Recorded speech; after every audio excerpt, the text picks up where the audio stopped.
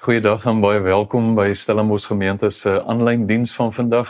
Dit is goed dat ons op hierdie manier ook as 'n aanlyn gemeenskap bymekaar kan kom en met die hoop dat ons regtig ook op 'n manier, want party van julle is regtig ver die wêreld vol en volg gereeld saam met ons die pad wat die Here met ons besig is. Maar in die hoop dat ons regtig nog meer ook van 'n verhouding met mekaar kan hê. Wil ons julle reg uitnooi om dalk op die WhatsApp groep te kom of miskien die weeklikse e-posse te ontvang. Op hierdie skyfie is daar 'n QR-code wat jy kan inscan, daar's 'n telefoonnommer en 'n e-pos waarin jy kan stuur, so baie maklik as jy deel van hierdie stroom wil bly om op hoogte te bly van wat in die gemeenskap aan die gang is. Die volgende moontlikheid is dat jy dalk gereeld ons webblad gaan besoek. Op die voorblad van ons webblad sal jy sien daar's 'n paar vinnige skakels en paadjies na allerlei bladsye en inligting wat uitgelig word. As jy 'n bietjie afbeweeg daar op die voorblad van die web, dan kom jy by die nuutste preke byvoorbeeld uit en daar's allerlei skakels na die gemeente en 'n hele preekbiblioteek met video en klankbane van preke sover as selfs 4 jaar terug. As jy dalk daarna wil gaan kyk. As jy verder afgaan, dan sal jy sien is ons gemeente se visie 'n lewe wat iets beteken, Christus vandag saam vir alles en almal, en op elkeen van daai woorde, as jy daarop gaan klik, gaan daar 'n hele galery oop van moontlikhede van hoe jy ook gevorm kan word al meer en ingelig kan word oor wat bedoel ons onder hierdie 4 sleutelwoorde. As jy bietjie verder afgaan, dan sal jy sien die volgende deel is die dagboek van die gemeente, en daar by die dagboek sal jy sien daar's verskillende goed wat nou gaan gebeur of binnekort gaan gebeur, en daar's byvoorbeeld die 10de Februarie is daar die stapgroep wat na Disa Kloof daar teen Tafelberg toe gaan. Hulle het pas Sondag nou heerlik gaan stap hier op Stellenboschberg, maar die 10de gaan hulle na Disa Kloof daar teen Tafelberg. Die 11de Februarie is daar 'n lekker kuiergeleentheid vir nuwe lidmate of ou lidmate wat ook bietjie meer wil connect met ons op 'n manier, bietjie nader aan die hartklop van die gemeente wil kom. Personeel en 'n klomp gemeenteraadslede gaan daar wees, 'n lekker geleentheid om mekaar in die oë te kyk en te ontmoet. Dis die 11de Februarie. En dan is daar 'n gemeentekamp in Rosenwil van 8 tot 10 Maart. Is nog 'n entjie af van die pad. Maar jy kan daarop gaan kyk, al die inligting is by elkeen van daai blokkies wanneer jy daarop klik. Wanneer jy dan nou nog verder afgaan, dan sal jy sien daar is allerlei belangrike inligting, heel onder op die voorblad, ons bankbesonderhede en die verskillende betaalopsies vir tiendes en dankoffers en vir funksies, as ons kuiergeleenthede en goeders hou, is daar verskillende betaalopsies. Dan is daar ook ons kontakbesonderhede en daar's ook ruimte waar jy kan inteken op ons weeklikse e-pos. So gaan kyk mooi daar op die web. En laastens, heel bo aan die bladsy is daar ook 'n soekfunksie. As jy enige iets nie kan vind nie, is daar heel bo. En as jy nog steeds nie regkom nie, kontak gerus vir Marissa op daai nommer wat jy heel in die begin gesien het, en sy sal jou mooi kan begelei om al die regte inligting te kry. Om deel van 'n gemeenskap te word, en regtig te connect met mekaar, ook op hierdie manier, want ons het mos nou al geleer, en ons breine het nou al geleer, hoe kan ons dit doen?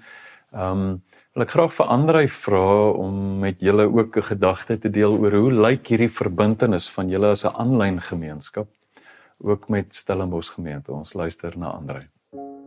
Hallo aan almal in ons aanlyn gemeenskap. Ons groet julle elke week op 'n ander manier en julle sou dalk agterkom dat ek gewoonlik sê dit is lekker om saam met julle te wees. En ons bedoel dit regtig, dit is vir ons regtig goed om te weet dat ons 'n aanlyn community het van mense wat saam met ons reis van dwars oor die wêreld, van die Verre Ooste tot in Europa en selfs soms Alaska. So dit is regtig wonderlik om te weet, ons is 'n virtuele community. Die rede waarom ek vandag met julle gesels is omdat ek jou wil nader nooi aan hierdie community, en spesifiek op 2 maniere. Ons wil net weer sê dat dat virtuele koneksie, ek dink ons het dit in COVID besef, is waardevolle koneksie. En dis vir ons goed om saam met julle te wees op hierdie manier. Maar ons wil jou op 2 maniere nader nooi aan hierdie geloofscommunity van Stellenbosch gemeente. En die eerste is, ons wil jou nooi na ons dienste toe. As jy eerstens in staat is om ons te besoek, wil ons jou regtig aanmoedig om dit te doen.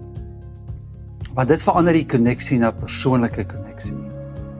En dit kom sit jou in 'n ruimte waar jy die mekaar kan beliggaam, wat so 'n wesenlike deel uitmaak van Bybelse spiritualiteit. Hierdie aanname dat ons mekaar versorg, mekaar dien, mekaar liefhet, mekaar omgee. En 'n Sondagdiens is 'n platform waar hierdie koneksies kan begin gebeur. So as jy enigstens kan, kom besoek ons en kom maak kennis en gee 'n tree nader aan 'n fisiese deel wees van hierdie community. En die tweede uitnodiging om nader te kom is om 'n finansiële verbintenis te maak aan Stellenbosch gemeente. Nou, een van die geskenke van die moderne era is die tegnologie wat ons het en die toegang wat ons het tot inligting. En ek is seker, soos baie van julle, het ek ook toegang tot baie platforms waar ek waardevolle inligting kry. En elke nou en dan word ek deur hierdie platforms gevra om 'n bydrae te maak. Dit voel amper so bietjie soos bedelaars op straat, almal soek geld. En elke nou en dan vang my oog een van hierdie versoeke en besef ek maar, hierdie platform bied regtig vir my waarde. En ek vertrou net altyd, daar's iemand anders wat dit in stand hou of dit finansier, maar dalk moet ek ook gee. En ons wil jou nooi, as hierdie platform vir jou waarde het, wil ons jou nooi om 'n finansiële vennoot te word van Stellenbosch gemeente en om hierdie platform ook te help in stand hou.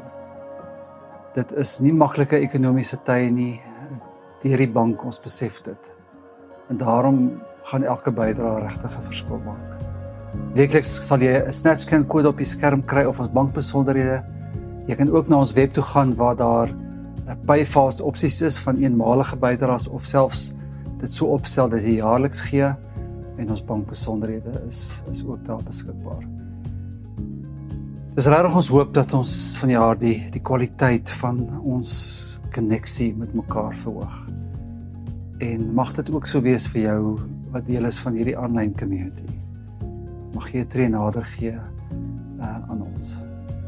Hoop jy 'n wonderlike dag verder.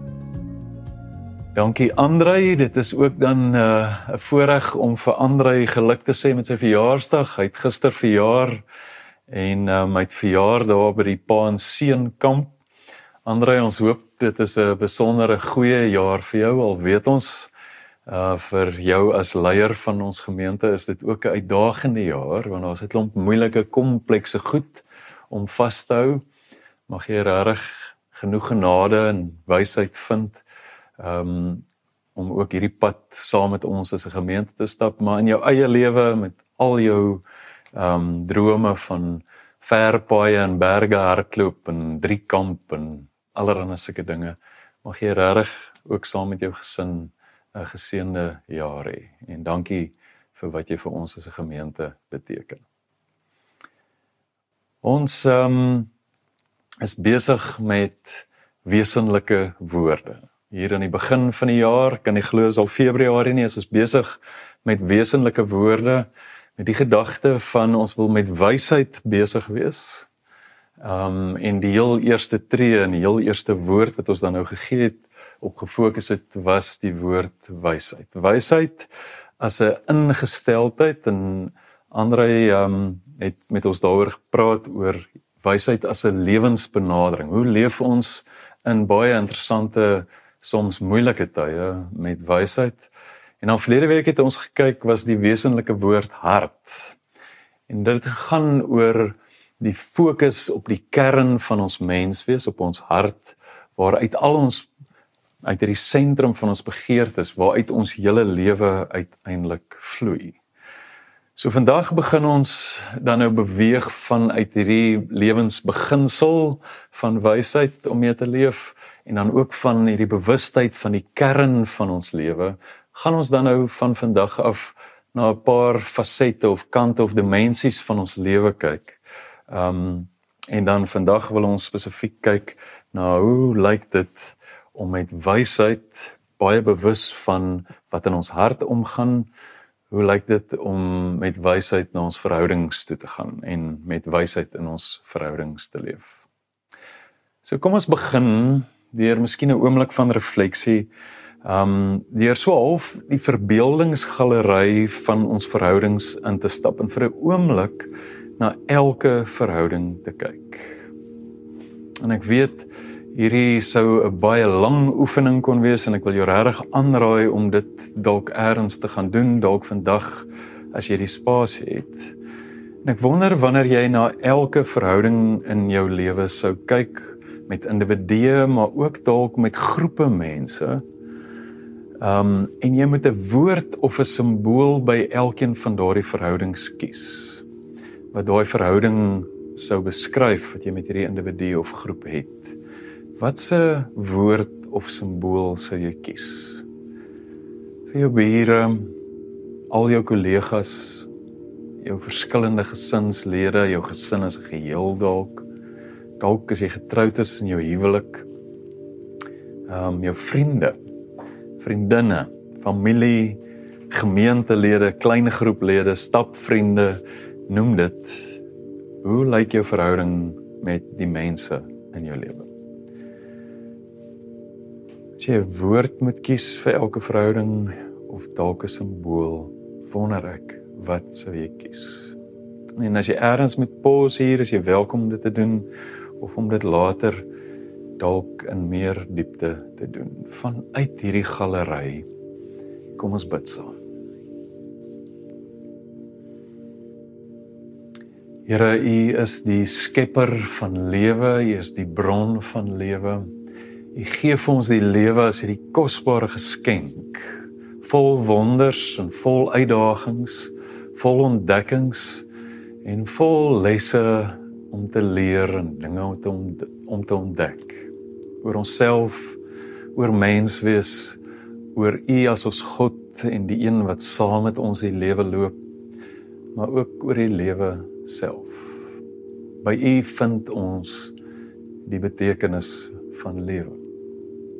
En Here, dan as ons klaar hiervoor dankie gesê het vir die wonderlike uitdaging van die lewe, wil ons dankie sê dat U ons kom seën met 'n galery vol diverse mense in ons lewens, vol verhoudings, sodat ons hierdie lewe ook deur mekaar se oë al meer divers en verskeidenheid en ook in diepte kan ontdek. My gebed is vandag eenvoudig, Here, dat U ons deur die Gees, dat U ons harte sal kom oopmaak, om die wonder en die uitdagings en die geskenk van elke verhouding, dat ons dit weer sal raak sien, dit weer sal glo, en vanuit daai perspektief met groter wysheid ook in ons verhouding sal gaan leef. Ons bid dit in die naam van Hom wat intiem naby gekom het. Niemand het ver op 'n afstand bly staan het nie, maar onder ons kom woon het en ons lewens en daarom al ons emosies en al ons worstelinge en al ons verhoudingsuitdagings ook kom betree het.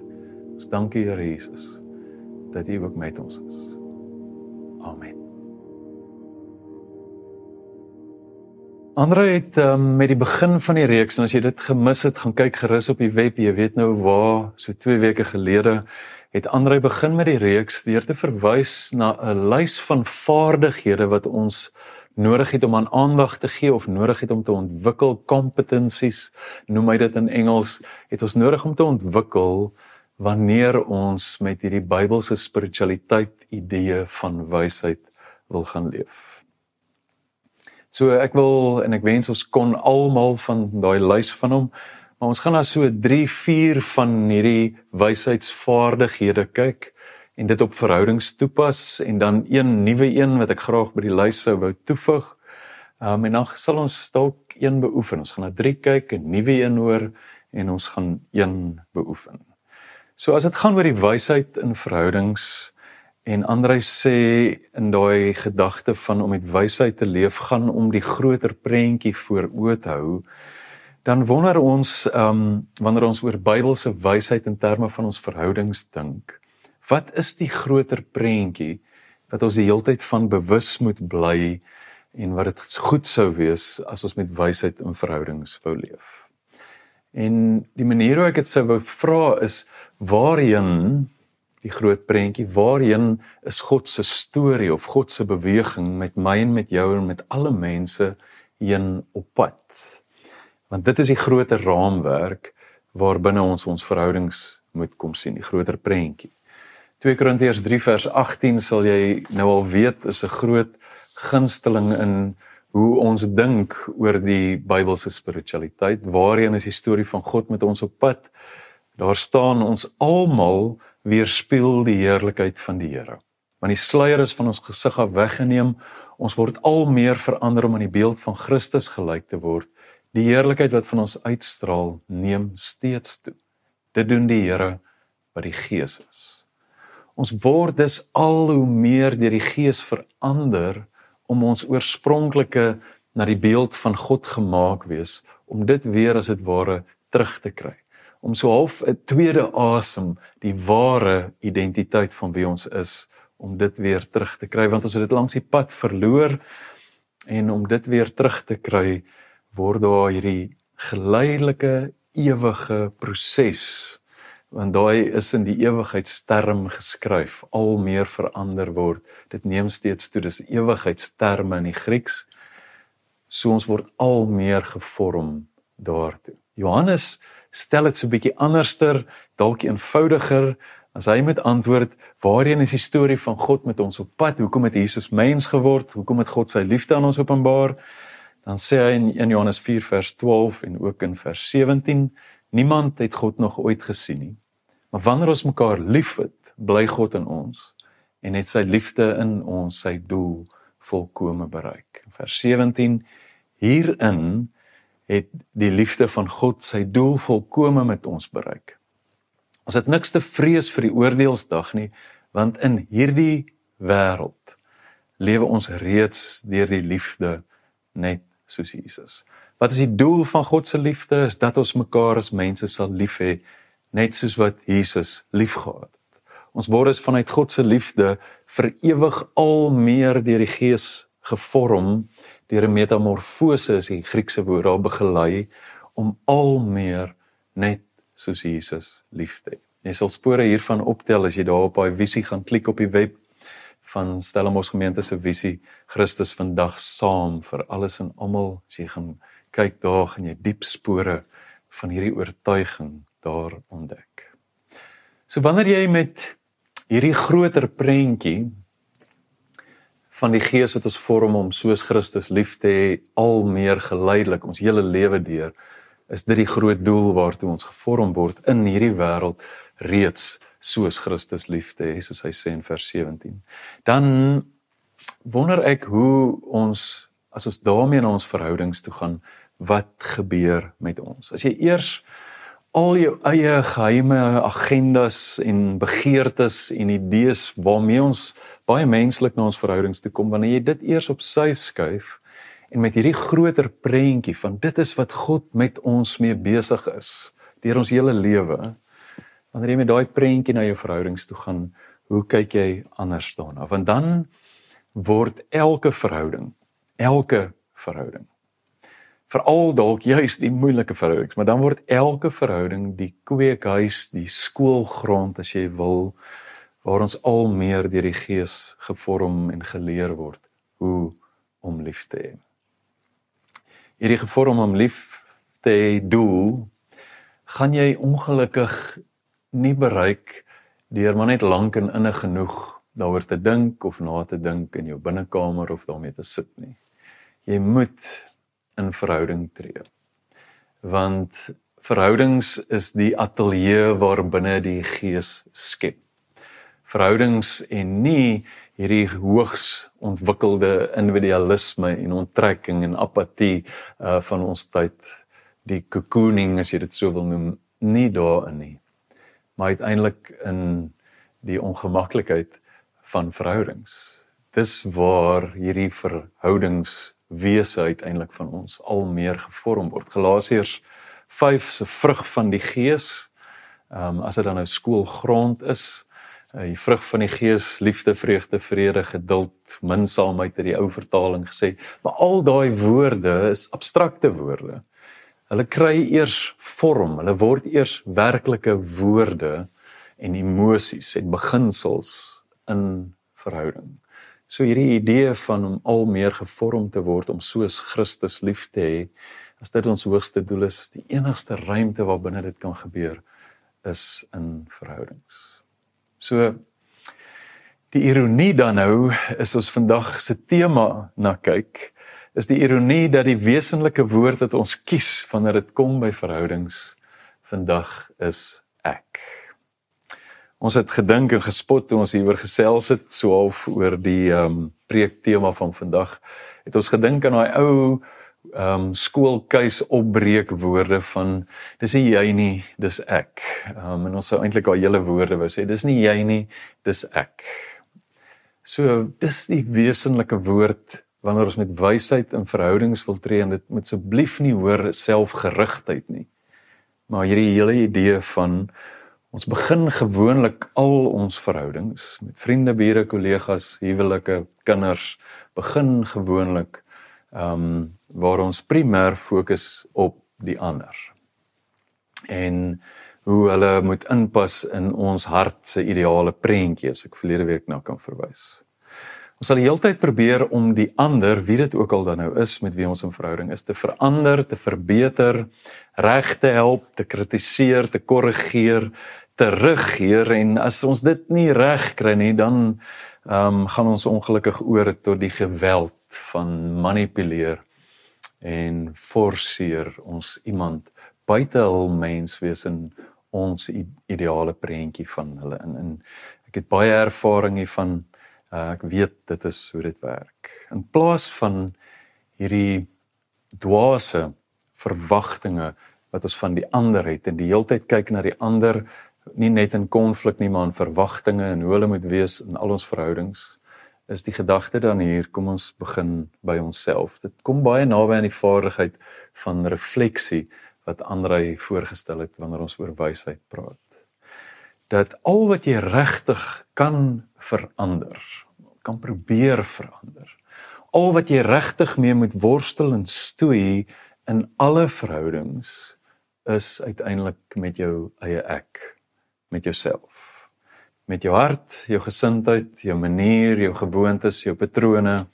En buitendien sê Spreuke 20 vers 9, wat hierdie retoriese vraag vra, wat weer galm die heelal vir ewigheid oor. Wie kan sê ek is perfek, ek is onskuldig, ek is sonder sonde, en dan sou Jesus gesê het, laat daai een dan nou, maar die eerste klip na die ander een gooi, as jy uiteindelik daai balk uit jou eie oog gekry het. So binne hierdie groter prentjie, van ek word gevorm om al meer lief te hê binne hierdie galery, word elke verhouding uiteindelik soos 'n spieël waarin jy jouself sien. 'n Spieël wat jou hart ontbloot, wat jou begeertes ontbloot, wat jou vorder op hierdie pad van liefde, uiteindelik spieël helder vir jou wys. En ek wonder, as jy klaar nou weer deur jou galery gaan stap, wat sien jy van jouself raak, as jy 'n slag ophou om met daai kritiese, verwagtende, smagtende oë na die ander te kyk, wat sien jy van jouself? Die tweede vaardigheid van wysheid vloei dan outomaties uit hierdie gedagte, en die wysheid wat ons in verhoudings nodig het, is openheid. Die prentjie van verower of die hof maak, as ek 'n baie ou woord kan gebruik, en dan leef ons happily ever after, het ongelukkig so skerp by ons ingegraveer deur Hollywood en van die romantieke tyd af deur boeke en gedigte en ek weet nie wat als nie, dat ons hierdie hele idee van half afgehandel arriveer by 'n verhouding, dat ons amper daai idee onbewustelik dink ek baie sterk het, dat dit amper 'n statiese tipe paradys ervaring is wanneer jy dan nou uiteindelik 'n vriend vind, of 'n vriend deel van jou lewe kon maak, of as jy haar of sy hart kon verower, of wat ook al, maar hierdie hele idee van 'n statiese tipe paradys wat jy betree. Maar wanneer jy uiteindelik nie hierdie vaardigheid van ewige openheid het nie, gaan jy maar worstel met verhoudings. Die beginsel wat die meeste herhaal word, ek het hierdie week Spreuke so 3 keer gaan deurlees, net omdat daar 'n magdom verse en idees is wat nie mooi rangskik is volgens temas nie, maar heeltemal die mekaar rangskik is. Het ek Spreuke 3 keer gaan lees, net om so half in die gevoel te probeer kom van wat gaan hier aan. En dan is die tema wat ek die meeste raak gelees het, dalk sit my eie oë, maar die tema wat ek die meeste kon sien, is die volgende, van Spreuke 15 vers 1 en 31 tot 33. 'n wyse seun laat hom leer deur sy vader. 'n ligsinnige slaan nie eens op dreigemente ag nie. En dan vers 31, wie op 'n teregwysing ag slaan, sal lewe, en 'n tuiste vind tussen die mense wat wysheid het. Wie onrig in die wind slaan, gee nie om vir homself nie. Wie op 'n teregwysing ag slaan, kry inslag. Om die Here te dien is om onderrig te word in wysheid. Nederigheid kom voor eer. En dan sommer net om te wys dat dit ook nog op ander plekke voorkom, Spreuke 10 vers 17, jy kry hierdie patroon nogal heeltyd. Wie hom laat leer, ken die pad na die lewe. Wie teregwysing verwerp, dwaal van die pad af. Hierdie woord of begrip van laat leer, of wat oop is vir instruksie is, so half 'n direkte Hebreëse vertaling, kom 30 keer voor in Spreuke. En die idee van om jouself te laat teregwys of te laat korrigeer, kom 19 keer voor dwars deur die hele Spreuke. En ek wonder hoe gereeld beoefen jy dit? Waar jy na 'n verhouding toe gaan, wie ook al dit is, en sê, joh, leer my bietjie. Help my om my blinde kolle raak te sien,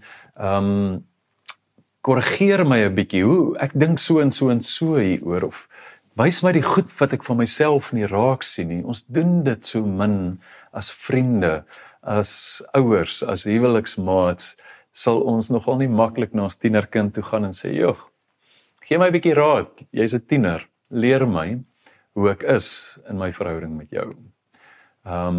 Korrigeer my bietjie in hoe ek met jou praat, of hoe ek soms optree teenoor jou. Dit sal nogal interessant wees om dalk dit regtig te gaan doen. Ek wonder wat die kinders so kwytraak. Dan net rondom hierdie openheid is daar hierdie herhalende. Ek het nie eers die moeite gedoen om dit te gaan tel nie, en Google kom my ook nie daarmee help nie, maar daar is hierdie oor en oor herhaling van die refrein, my kind, my seun luister na, my kind, as jy dit, daar's die heeltyd hierdie prentjie van, dat jy die verstaan, of die begrip, of die selfinsig van 'n kind moet hê, wanneer jy met wysheid wil leef. Party tradisies sal praat van 'n beginner's mind, van om in elke verhouding nie te gaan met ek weet en ek het al die antwoorde en kom ek sê vir jou nie, maar te gaan met ek is nog 'n kind.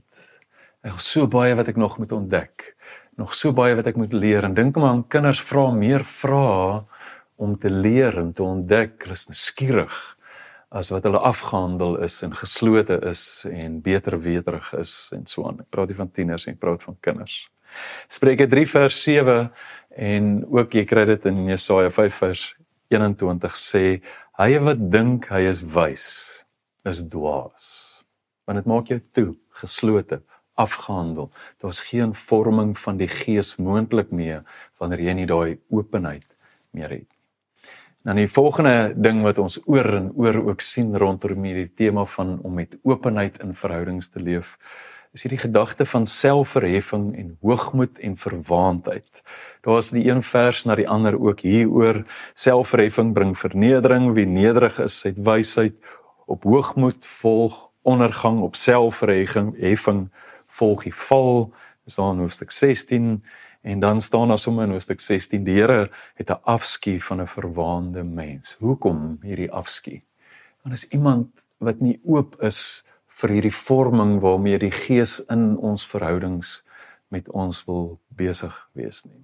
Daarteenoor hierdie selfverheffing is daar 'n paar keer hierdie herhaling van nederig wees, klein wees, van nie, en dis nie een of ander skynheilige aangeplakte vrome nederigheid nie.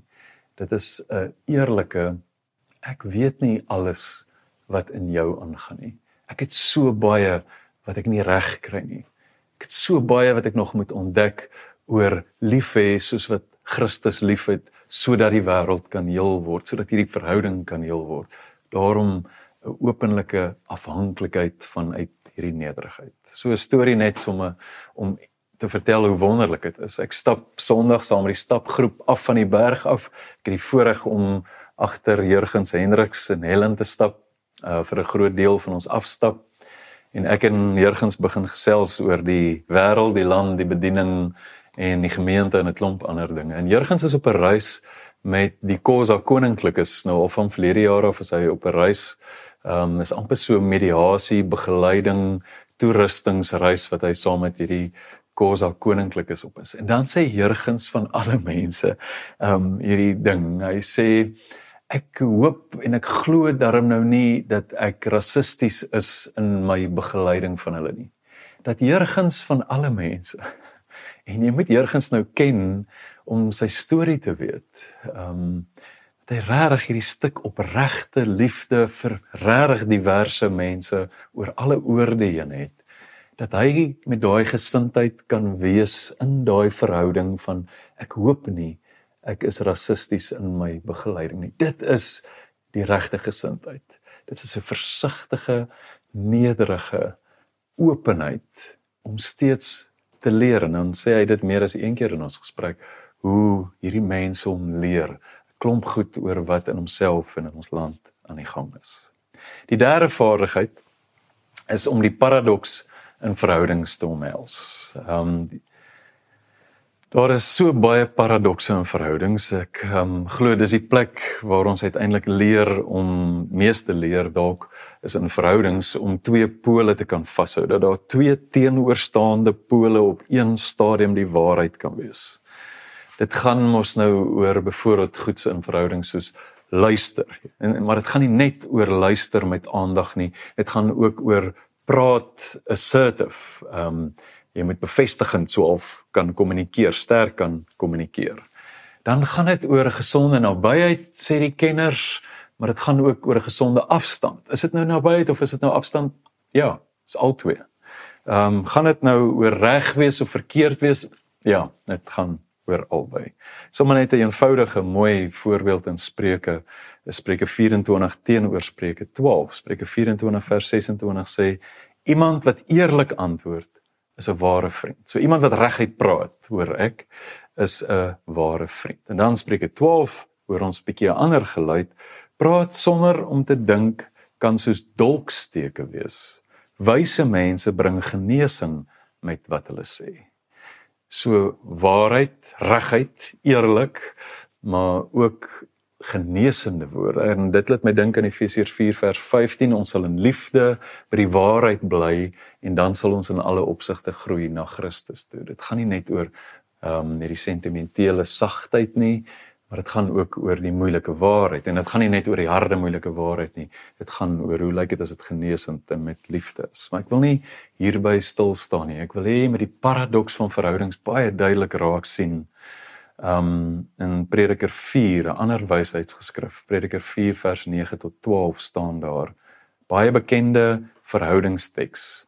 Weet jy dit al baie as 'n huweliksteks gehoor? Dan sien dit as 'n verhoudingsteks. 2 vaar beter as 1.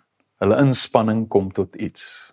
As die een val, kan die ander hom ophelp, maar as een val wat alleen is daar niemand om hom op te help nie. As 2 langs mekaar slaap, word hulle warm, maar hoe sal een wat alleen is, warm word? 1 alleen kan oorweldig word, 2 saam kan weerstand bied, 'n 3-dubbele tou breek nie maklik nie. Ek sou 'n hele preek net hieroor kon gee, maar sien net gou die paradoks in hierdie teks wat nie so ooglopend is nie, want paradokse in verhoudings is nie so ooglopend nie. Ons sien graag hierdie wonderlike voordele van hierdie teks raak. Maar ons ignoreer uiteindelik die ander kant van hierdie voordele, die offer van hierdie voordele, die ander kant van die muntstuk. So dit gaan nie net oor die groter wins nie. Twee vaar beter. Twee se wins is beter as een se wins. Hulle inspanning saam gee groter wins nie. Dit gaan uiteindelik ook oor gee alles. Offer alles. Nie net ontvang die alles van die ander nie, maar dit gaan ook die paradoks van gee alles. Dit gaan nie net oor iemand wat jou kan help as jy val nie. Dit gaan en vra ook van jou om te stop, om te draai partykeer as iemand val, om watter manier ook al. Dit vra soms verander jou pas, verander jou manier, loop saam en nie maar net elkeen apart nie. Dit gaan nie net oor die wonderlike gerief van warm slaap in 'n koue Bolandse winter nie. Dit gaan ook, hoop ek besef jy die laaste paar dae, dat dit gaan ook oor die ongerief van daai selfde beddeel in hierdie Bolandse warm somers. Dit gaan ook nie net oor die gerief van iemand wat jou, ek wil amper sê knus hou nie, maar dit gaan ook oor die ongerief van mense se klein slaap en ander gewoontetjies wat frustreer en irriteer. Daai is deel van die paradoks van verhoudings. En dan die laaste een skryf Prediker, een alleen kan oorweldig word, twee saam kan weerstand bied. Dit gaan nie net oor saam sterker wees nie. Dit gaan ook hier, kan ek swak wees, kan ek broos wees, weerloos wees, eerlik wees, oor my seer, oor my wonde, oor my kind wees, oor my nie verstaan nie, oor my gebrokenheid, oor my patrone. Dit gaan ook uiteindelik oor hierdie, ek het 'n ruimte waar ek genadig in hierdie genade ruimte kan betree, brutaal eerlik met jou, met die ander een, oor myself kan wees. Hierdie wysheid van paradoks loop baie diep in die evangelie. Paar eenvoudiges wat sommer dadelik vir ons bekend is. As ek swak is ek sterk. Wie laaste is, sal eerste wees. Wie groot wil wees, moet 'n dienaar word. Wie wil leef, as jy wil leef, moet jy sterf. Wie sterf, sal uiteindelik leef. En die gedagte is, dat jy oor en oor en oor moet sterf, sodat jy al meer ook kan leef, saam met Christus. Ek hoop, die paradoks is 'n moeilike een, ek hoop, dit maak vir jou sin, dat jy daarvoor ook al meer ruimte moet maak, en dit moet soek in jou verhoudings, en jou besig wees met jou ek.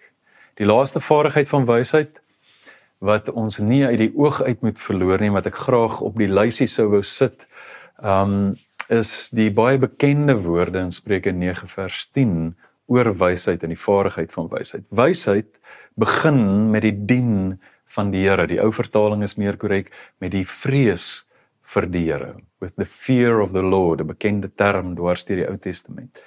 Wie die Heilige ken, het werklik insig. Vrees vir die Here is een begrip en nie 4 losstaande woorde soos in die Afrikaans nie. En dit gaan uiteindelik oor 'n heilige ontzag. Dit gaan oor altyd rekening hou met God. Dat God sal wees in ons lewens en in ons verhoudings. So hierdie vrees vir die Here is hierdie diep heilige bewustheid en ontzag vir God en sy groot plan en sy beweging. So as ons hierdie vaardigheid van wysheid, van ontzag en verwondering moet uiteindelik ontwikkel en toepas in ons verhoudings, dan gaan dit oor verwondering, oor heilige respek, oor awe of reverence, soos die Engelse sal sê, ook in ons verhoudings. Maar hoe lyk dit, hierdie verwondering, ontzag, heilige eerbied, hoe lyk dit in verhoudings? En dalk help 'n bekende teks jou om anders te dink oor jou verhoudings. Genesis 2 vers 7 staan daar: Die Here God het toe die mens gevorm uit die stof van die aarde en lewensasem in sy neus geblaas, sodat die mens 'n lewende wese geword het. Aardse stof, letterlik staan daar die boogrond van die aarde, nie vreeslik baie werd nie, hierdie boogrond van die aarde nie, sal 'n boer vir jou kan sê, Maar hierdie boogrond van die aarde is ingeasem met die heilige asemwindgees van God. So wanneer jy voor 'n mens staan, en wanneer jy voor enige mens in 'n verhouding mee tree, dan staan jy op heilige grond.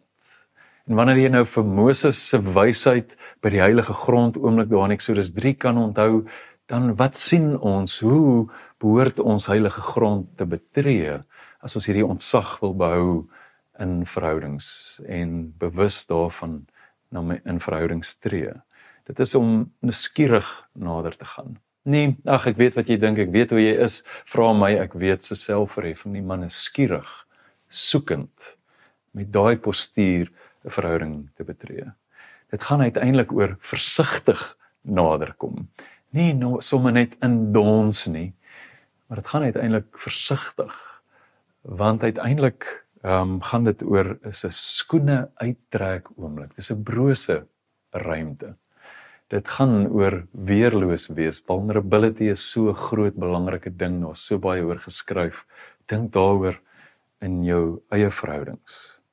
En dan gaan dit, as jy mooi luister, in hierdie heilige grond oomblik van jou verhouding, met hierdie ontsag, sal jy dalk die fluistering van die Geesstem hoor in hierdie verhouding, van hoe hy met jou besig is, en jou uiteindelik 'n nuwe identiteit wil kom gee, hoe hy jou vorm, en jou roep, en jou uiteindelik soos vir Moses ook stuur, om op 'n sekere manier te gaan wees. Elke verhouding het ons nodig, om nie hierdie heilige ontsag, vir al die verhoudings wat ons al so lank het, so gewoond aanraak, soos ou getroudes, of ou vriende, dat ons dit ook begin verloor, hierdie heilige ontsag. Chief Rabbi van Engeland, Jonathan Sacks, hy skryf hierdie mooi ding, Can I recognize God's image in someone who is not in my image? Whose language, faith, ideals, en 'n klomp ander goed, are different from my own. If I cannot see and recognize the image of God in the stranger, if I cannot, then I have made God in my image, instead of allowing him to remake me in his. Mag jy regtig al meer met hierdie ontsag en die soeke na die Gees se vorming in elke verhouding, mag jy elke mens met wie jy te doen het, op daai manier, daai grond betree. En dan, as ons met hierdie wysheidsvaardighede na ons verhoudings toe kom, en miskien is die uitdaging dat ons die tyd daarvoor het nie, want hierdie is 'n stadige, tydsame proses, wat ons gereeld en oor as 'n geloofsgewoonte dalk moet beoefen. Maar wanneer ons dit sou doen, dan dink ek sal ons nie regtig verras wees oor die langste studie wat daar gemaak is oor gelukkig wees, oor om 'n vervulde lewe te leef nie. En by Harvard het hulle sê dit 1930 het Robert Waldinger en 'n kollega hierdie lang studie saam met 'n klomp ander professors oor mense wat werklik gelukkig was, wat werklik met betekenis geleef het. Dan is dit eenvoudig as hulle skryf in hulle boek The Good Life. Jy kan ook hulle TED Talk gaan luister as jy dit gaan Google, sê jy dit agterkom of op afkom. Maar hulle skryf people who are more connected to family, to friends and to community are happier and physically healthier than people who are less well connected.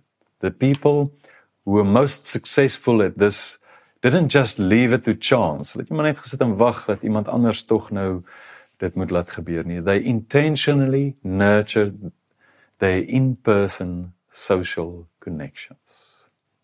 Hulle doelbewus besig raak, en dan maak Spreuke 20 vers 4 dalk sin, en dalk het dit niks met verhoudings hierdie stukkie wysheid uit te waai nie, dalk gaan dit oor werk, maar dalk is daar wysheid hierin. Dis net 'n dwaas wat in saaityd nie ploeg nie, maar in oestyd iets verwag.